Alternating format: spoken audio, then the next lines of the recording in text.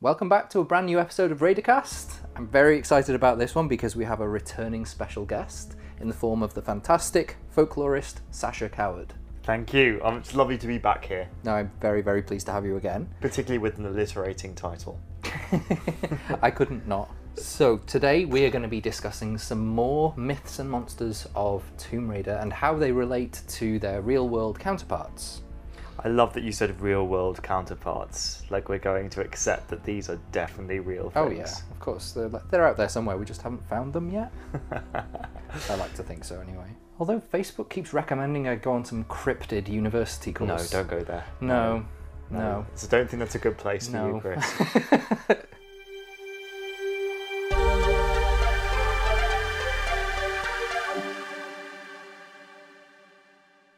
Right, okay, we're going to dive straight into this episode. The first creature we are going to be talking about is a Chinese dragon. In Tomb Raider 2, we are told the story of an ancient Chinese emperor who harnesses the power of a mystical dagger, which when he plunges it into his own heart, he transforms into a gigantic dragon, this huge horned dragon. Can breathe fire. It's a very sort of stereotypical dragon. It doesn't have wings. Mm-hmm. Then later on in the game, Lara follows an Italian mobster with the same goals. He wants to harness this power, and he does. He stabs himself with a dagger and he transforms into this gigantic dragon as well. And Lara faces off against him in the form of this dragon.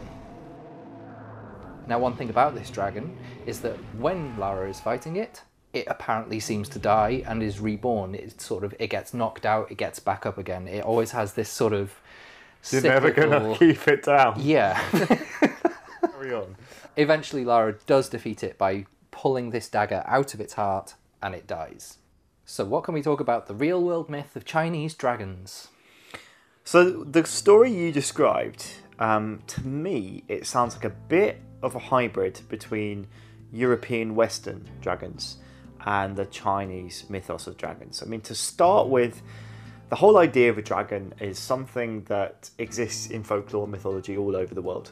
Pretty much every civilization, every group of people you can imagine has some kind of dragon, all the way through like the world serpent to Quetzalcoatl in Aztec mythology. Those could all be seen as kind of like dragons. The earliest kind of dragon-like creature is probably a serpent in kind of Australian Aboriginal folklore. Wow. But that's just because we have it in record. There may have been ones way before that. But thinking about Chinese dragons, so they're referred to as Long. Apologies for that possibly terrible mispronunciation. But so Chinese dragons, they are similar to kind of the Western medieval classic Dungeons and Dragons that we picture, in that they are partially reptilian. Many of them can fly. They are these big magical creatures. Some of them do breathe fire. But in many ways, they're very different. Nearly all Chinese dragons are wise, and most of them are benevolent, so they're kind. Or at least they are lucky. They are not set against man. Whereas in the West, the traditional dragon is the evil creature that will roast an entire village. I suppose it even goes back to biblical language of the red dragon and the dragon. Yes. And the beast. Yes, so the origins of dragon, so the word dragon comes from a Greek word, and it's a difficult one to kind of track down, but it kind of translates dracona or drac, which basically means to see or to look. Wow. Which is a bit weird, but the idea is that it's the idea of a creature that kills with its gaze. So the idea being a bit like a basilisk or something that strikes fear, that simply looking at or to be looked at this creature could kill you. So it's not a straightforward origin. It doesn't mean fire lizard or something like that. It's a bit of a weird one, that word. I'm immediately reminded as well of Medusa. Yeah. So a lot of the Greek myths, basilisks, Medusa, they kind of overlap the idea of sight and death and curses. The ancient Greek sort of image of a dragon was not quite what we'd recognise today. Probably a bit more like a leviathan. So many of them might even come from the sea or live in water. In the Bible, you have some biblical accounts of dragons, which are kind of that's where we start to get the fire breathing. Comes into the Western folklore anyway. But nearly always, until relatively recently, where we have some, How to Train a Dragon and modern mythos of where dragons can be good and kind and trainable. Dragons are a bad thing. They're a scary bad thing. Here be dragons. That's a scary place where you're going to get killed.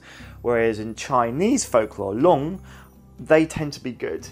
So the idea that you would, firstly, to sacrifice yourself and turn into a dragon.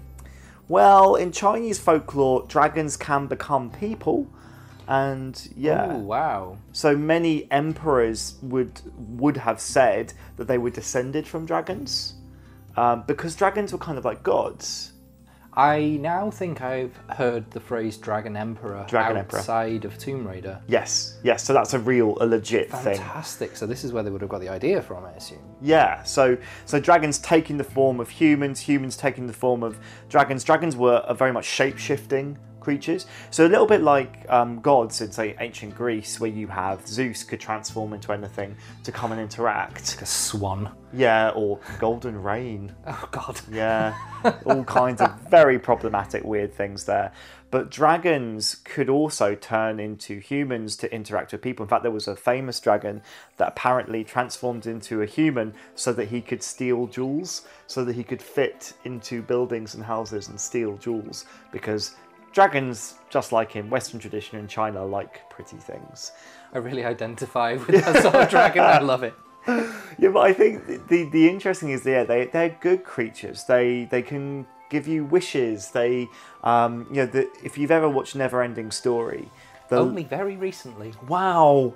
I'm disappointed in you, but I'm pleased that you have seen it. I think I may have watched it as a kid, but then not again until I was like 30.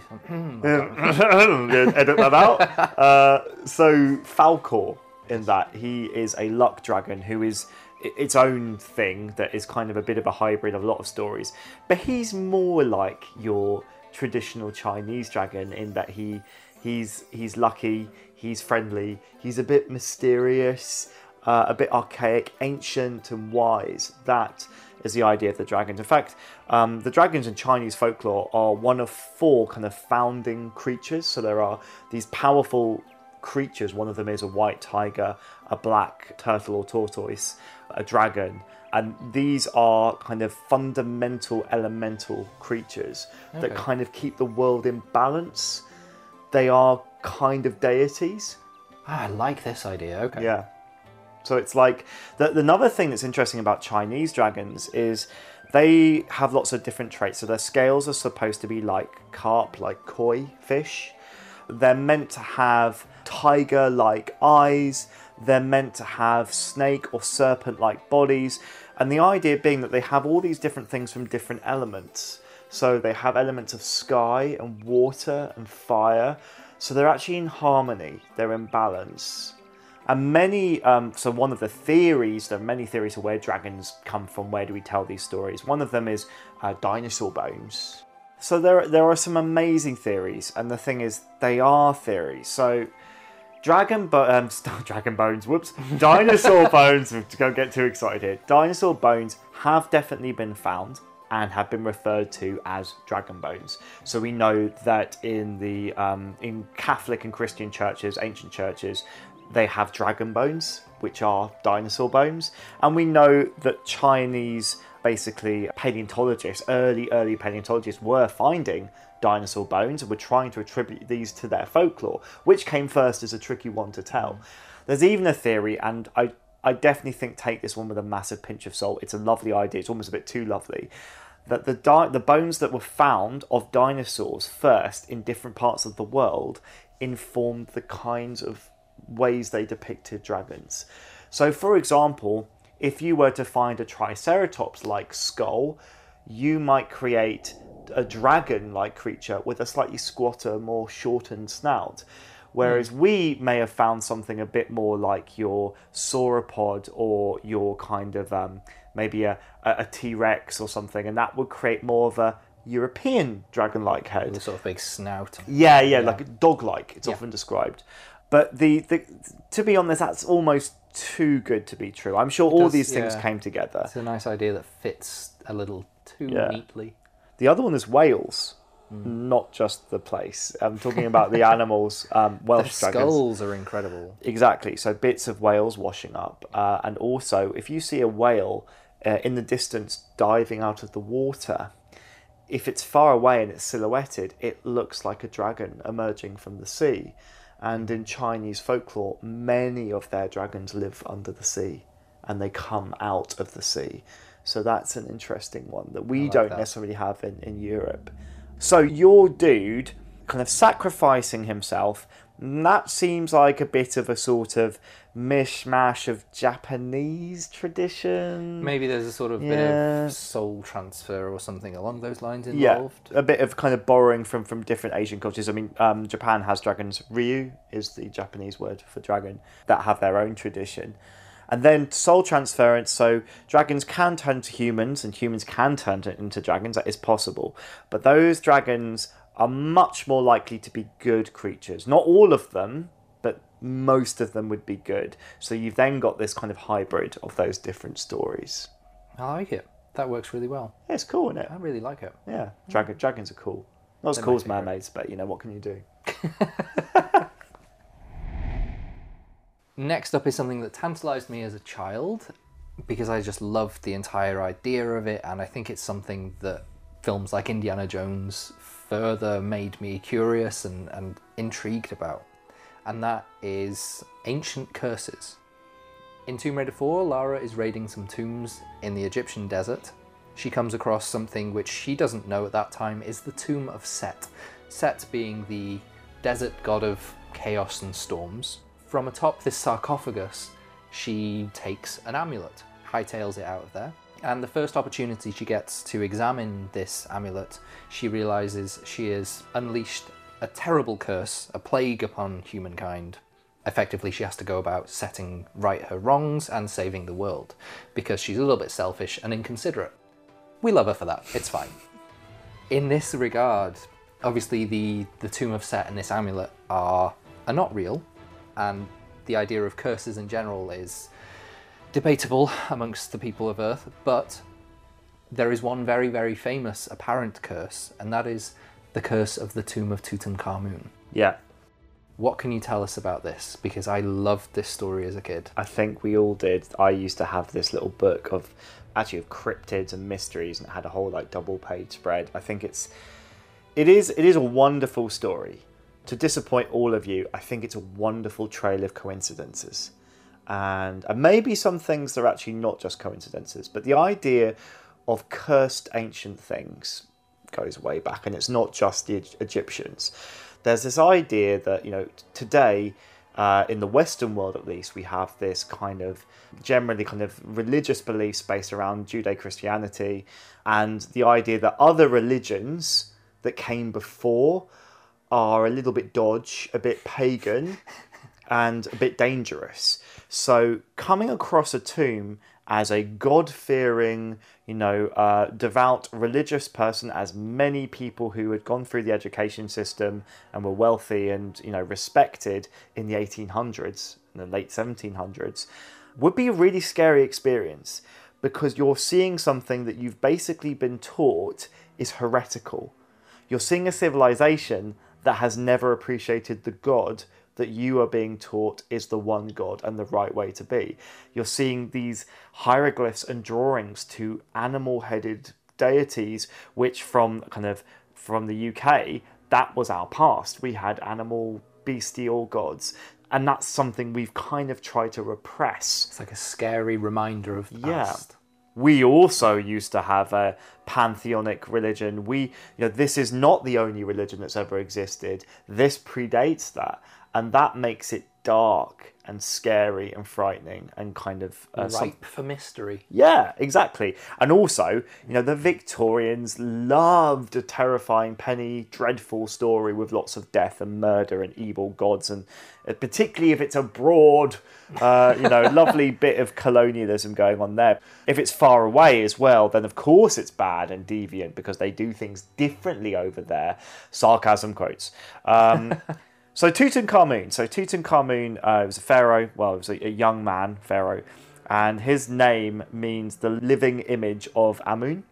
Amun being a god. You may have heard Amun-Ra. That is when combined with the god Ra, god of the sun. The sun disk. Yeah, so these, like with many religions, in fact all religions, gods sort of get mixed and matched together. At different points in time, they get spoken about in different ways. But Tutankhamun, like all pharaohs, was believed to be the living embodiment of a god. He was, as we might say today, a godhead. Like he was the human equivalent of God, and therefore an incredibly sacred being. And so, like all people with power, who was respected, who was seen as a god, who was buried after death, he was buried with all of his possessions. He was buried with things to sustain his spirit after death, to keep it happy. And also, everything that was with him had to stay with him. So all of his organs, whilst they might have been extracted, they were kept in canopic jars. They were in the tomb with him. And the belief being in ancient Egypt that your body was also your soul. So if you were to remove a finger away from your body after death, then your soul would not be able to continue its time in the afterlife. Everything had to be kept together. The mummification process was about preparing your body for a journey into the afterlife, for preserving that connection between body and spirit. Therefore, disturbing it, taking something like Lara, go to accessorize like the rest of us if you want a nice necklace. Taking something from there disrupts. So tomb raiders were always being dissuaded. Like grave robbery was a grave sin. Sin. I didn't even mean to. Amazing. Sorry. Oh God, I make a fantastic dad. Stealing that's really sacrilegious. That disturbs the sacred process of allowing this godhead, this god boy, to go back to where he belongs. And therefore, in many of the pyramids, you will see fake tunnels that would actually not lead anywhere, or would kind of labyrinth, like to mislead people. So you'd have the entrance that would look like the main entrance that will just lead to a dead end, or to a sort of a little fake chamber, and then the real chamber would be somewhere else. As far as I know, there aren't any like proper booby traps. Like you don't get like falling floors, but please correct me if I'm wrong. But yeah, this is not something you're meant to do. So the process of disturbing that has always been seen as kind of you are disturbing the ancient dead, and we already think this religion is a bit scary and pagany, and what if they take revenge? There are also many kind of symbols and cartouches. So cartouches are carvings and symbols that you will find particularly around ancient Egyptian royalty that are meant to be sort of seals or guardians, protectors. There are symbols known as Ka, which may take the form of basically a person with bird wings. And these are kind of sometimes guardians of spirits, or they are symbols of the spirit of the person buried there. And so there's ripe for getting a bit scared.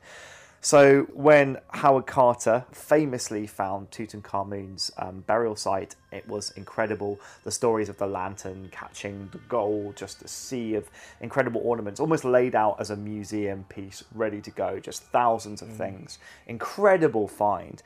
And they started to ship things out. The story goes, the first thing I heard is that there was a kind of a young boy who was an Egyptian boy who was helping and kind of running errands, and he ran back to the house where there would have been a bird cage which had a canary in it, a pet canary, and instead of a canary they found a cobra had eaten the canary and had crawled inside the bird cage. Oof. Which, as the cobra is a symbol of the Egyptian royalty, so particularly associated with Wadjet. So Wadjet is a protector deity. She is a goddess with a snake head. So you've got all of this stuff going together. There's this evil snake appears the day that we discover this tomb, and it's eaten the canary of the people running the expedition. And then from then onwards, I know it's just... I love the sort of image that Tutankhamun's spirit is up there going, those bastards, right? Go and eat his bird. Go and get his bird. That'll show him. That sounds, yeah, when you think of it that way, it sounds a bit Tom and Jerry. That here's the really scary way that's kind of described. It's the idea that you have infiltrated the tomb of the pharaoh. So now the pharaoh has infiltrated your life and your existence. The snake is a symbol of the will of the pharaoh and of the Egyptians is now active in your world, which is a terrifying concept. And so I know, ooh, I like it. And so it all kind of goes from there. You have loads of people, at least 10, maybe 12, associated with the expedition who start dropping dead in weird ways. So Lord Canavan, he has a mosquito bite right next to a shaving cut that gets infected. Eesh. And he dies painfully of blood poisoning. You have Sir Bruce Ingham, whose house burnt down. George J. Gould, who just a little bit later dies of pneumonia. You have Hugh Evelyn White, this is really sinister, who commits suicide by hanging himself. Apparently, leaving the suicide note, "I have succumbed to a curse which forces me to disappear," was his final words. Again, is that real? This is what is said was left in blood by his body. Now, again, it sounds a little bit too good to be true. That's a little bit sort of Hollywood-esque, but the issue is, I wonder if he did. People love this. Yeah. So what is true and what is hearsay is difficult to fully know. I would imagine no, that sounds too wonderful to be true, but it was very popular. Too wonderful. No, it's awful, but it's also kind of exciting. And you've got like Adrian Ember. The name Ember is a really unfortunate name here because his house burnt down and he burnt alive. The reason being that he and his wife got out. He was sent back because he realised he'd left a copy of a manuscript he'd been writing, which was called the Egyptian Book of the Dead, which he'd been writing based on the finds from Tutankhamun. Went back inside and him and the manuscript burnt alive. So loads of awful stories of mysterious ways of people dying that shouldn't have. Avery Herbert, who had every single tooth removed from his mouth because they couldn't find this infection that was taking over and finally died. And so this became very, very popular, as I'm sure you can imagine. So Sir Arthur Conan Doyle of Sherlock Holmes fame, he became obsessed with this, and he was convinced this was revenge from what he referred to as elementals, which had been put into place by the ancient Egyptians. The weird thing is, like, that's total conjecture because there is no such thing as elementals. If you speak to an Egyptologist, they have many. It's not a concept. It's not a thing. I mean, they have guardians. They have all kinds of things that could enact revenge. But this is Conan Doyle's own thing. And let's remember that Sir Arthur Conan Doyle also believed in fairies.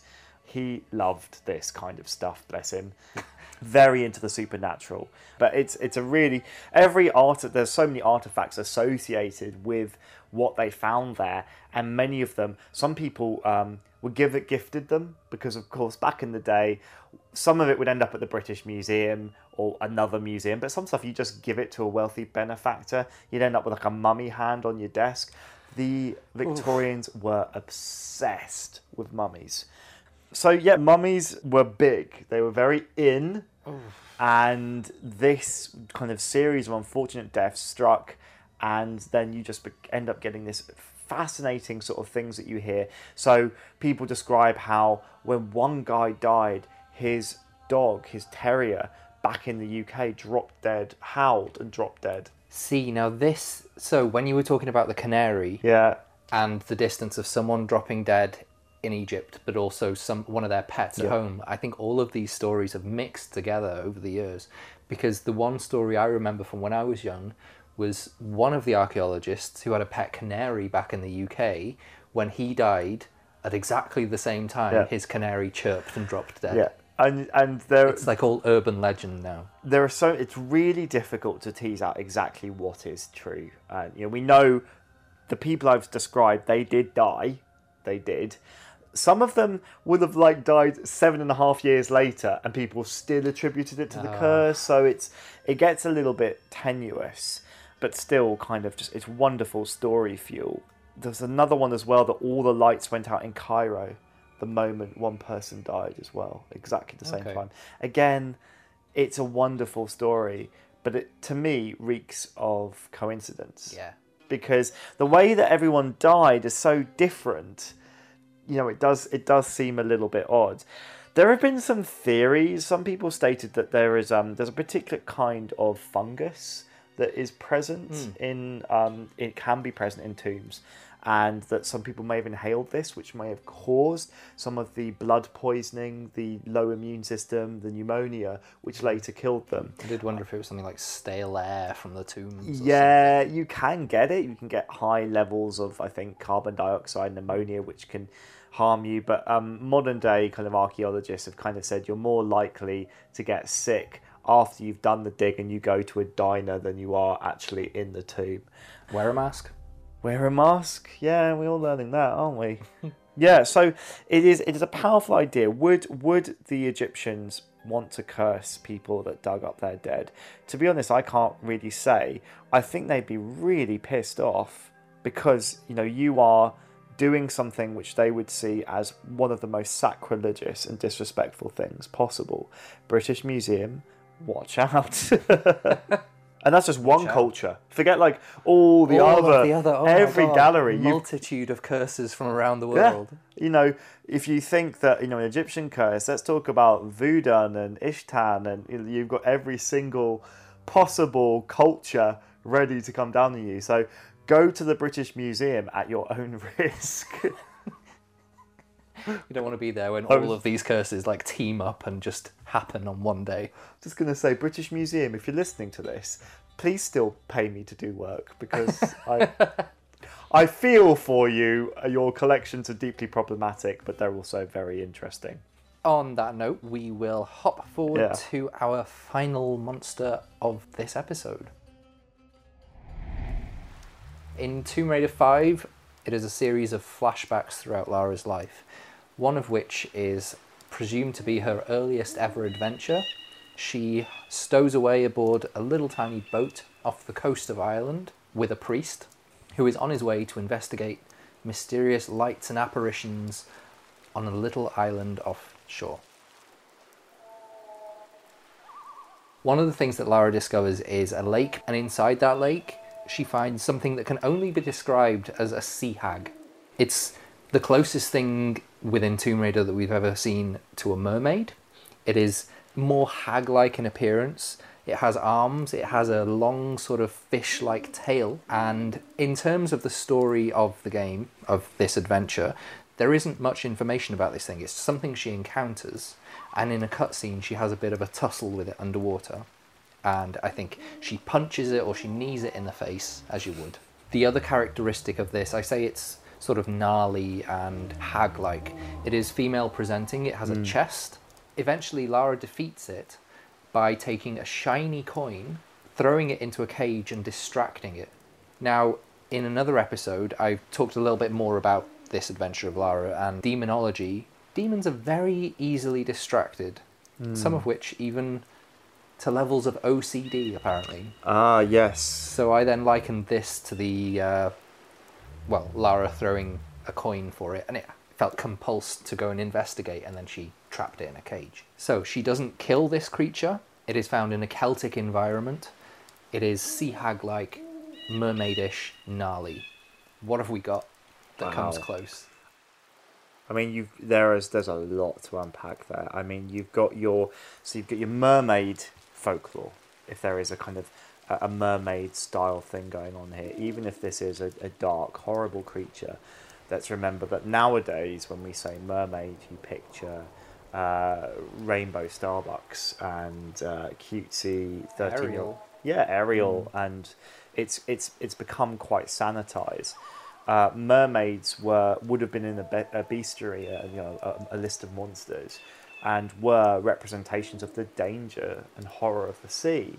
And whilst mermaids can be beautiful sirens that draw you and distract you, or kind of flirt with sailors, or maybe even rescue them, they can also be horrible creatures that eat sailors. They can, if you take, for example, the idea of the Fiji mermaid, which became really popular in the sort of 1800s, this was where bits of pickled fish would be sort of taxidermied onto bits of desiccated monkey, stitched together, and you create these taxidermied nightmare fuel, like horrific looking mermaid-like monstrosities, and you'll see these in many museums around the world. They're very popular at P.T. Barnum Circus, but you can find them in museums around the UK as well. There is one at the British Museum, the Horniman Museum. I think I've seen the Horniman one. Yeah, it's gnarly. It's a sight to behold. It's like everything that's worst about a baby mixed with everything that's it's horrendous. It is absolutely horrible, and if I remember correctly, its arms looked way too long for its body. Yeah. To the degree where I didn't picture it in an underwater environment.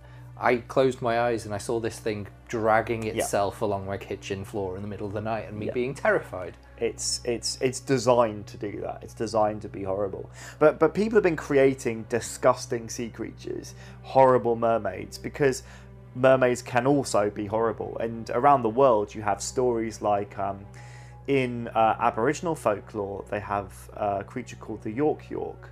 It's called York York because that's the sound it makes. York York. Yeah. So an amphibious creature that will prey on children. Again, often female presenting, they lurk in lakes and then will draw you into the sea and drown you. But that's the other side of mermaids. That's the side of mermaids that I find really fun and fascinating, that they are beautiful creatures, but they can be dark, twisted, nasty creatures too. So that image that you've described is playing into that archetype of the dark and terrible. Also, the twisted feminine. So in archetypes, when we say archetypes, in fairy tales and storytelling around the world, we have particular characters that we sort of write and rewrite again and again. And for women, there is the classic one, which is Mother, Maiden, Crone. Yeah. So the triple goddess. Exactly, yeah. So you have this idea, and that when a woman is represented, she is either going to be a maiden, so either virginal or kind of sexual, or a mixture or hybrid of both. The mother, so the kind of the most beloved symbol, Mary, caring, nurturing, and then the dark side, the feminine, is the crone, the old, with knowledge and wisdom, but possibly malevolent. So you kind of get this kind of creature. And going on to the term hag, so we're talking about, well, witches and ancient women, the kind of idea of taking the female form and turning it into something terrifying. The idea being like, what could be more scary than a woman that eats children? Now, the reason for that, you've got Hansel and Gretel and everything, this character type of a witch that takes what a woman is supposed to do. When I say supposed to do, we are talking about thousands of years of Western culture prescribing, from a patriarchal perspective, how women should behave. And when you turn that on its head, for a long time, that is seen as terrifying, because anything that you expect that you then flip on its head is often been turned as a moralizing story or a way to frighten children. So yeah, the hag is like everything that a woman shouldn't be: old, shouldn't be hideous, shouldn't be wicked, all of these things. And then as she's associated with water and the sea, you have this kind of other specific thing with witchcraft. You have sea witches. So you have many sea witches, from Ursula in the Disney's The Little Mermaid, but she also appears not in her octopusy form in the original Little Mermaid by Hans Christian Andersen. What's her form there? Well, she's probably more like a mermaid. She looks more like Ariel. She's just kind of a haggard, kind of witchy version of that. Ursula in the Disney film is a Sicilian sea witch, so this is half human, half octopus, which you will sometimes see in Greek and Roman mythology. Okay. Much less common, though, than mermaids. But you have, like, Calypso. So Calypso was the sea witch in the Odyssey of the Caribbean? Yeah, but she is. She's in that. And I love that they gave her, like, a Jamaican form, because, you know, West African tradition also has its line of mermaids and sea witches. Mami Wata being a form of kind of female elemental spirit that sometimes looks a bit like a mermaid. So that's a nice connection they've drawn in the film. But Calypso is, from an ancient kind of Greek narrative, she is a sea witch or a sorceress who is associated with the water. In fact, sometimes it's said that she is born a nymph, and she is born of the gods of the sea, or sometimes she's the child or one of the titans associated with the sea. And she basically captures Odysseus and keeps him sort of hostage, although he's not too keen to leave as well.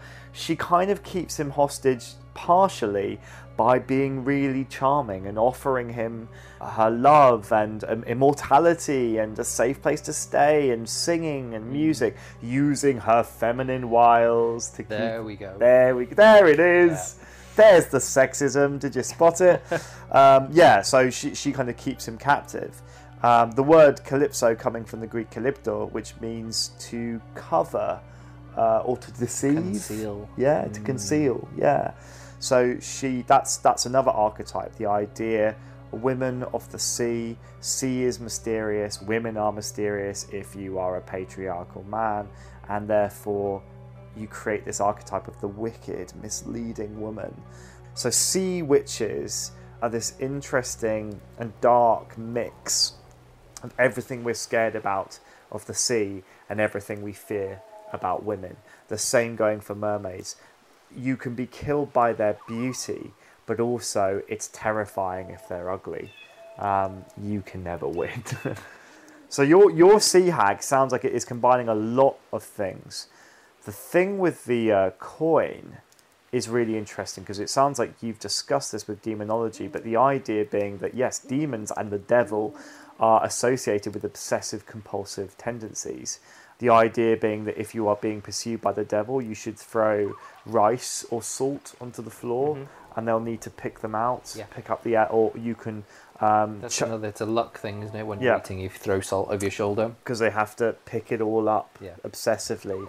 Or you can do something, you can do salt and pepper, and they have to sort them out obsessively. Which is I'm someone who's diagnosed with obsessive compulsive disorder. It's interesting to see that archaic connection between mental illness and being demonic. And you wonder whether... Wow, I never thought that. Yeah, well, a lot of people who maybe were displaying these traits counting... Maybe possession. Yeah, exactly. Goodness me, that's an interesting connection. Well, it's a long kind of explored and discussed thing that people that have had exorcisms or who have been perceived as being possessed by demons may have just what we would term today as mental health problems, different issues, schizophrenia, obsessive compulsive disorder. Yeah. So it's a really interesting amalgam. I like to hear when video games don't just go, we're going to do a mermaid. They've kind of drawn from lots of sources and sort of created something a little bit unique that fits into a lot of different stories. That was absolutely fantastic. And I learned so much, and this was one of my favourite episodes I've ever recorded. Oh, Chris. So cool. Thank you. That was thank really you fun. so much. Thank you for joining us again for Monster Manual Volume 2. Well, you've got to pick some more monsters for next time then. Damn right. Yeah. You'll be back for Monster Manual Volume 3. Can't wait. So thank you so much. Thank you. If you enjoy Raidercast, don't forget to like and subscribe. You can find me on Twitter and Facebook at RaidercastPod and Instagram at Raidercast. Until next time, keep safe, keep happy, keep raiding.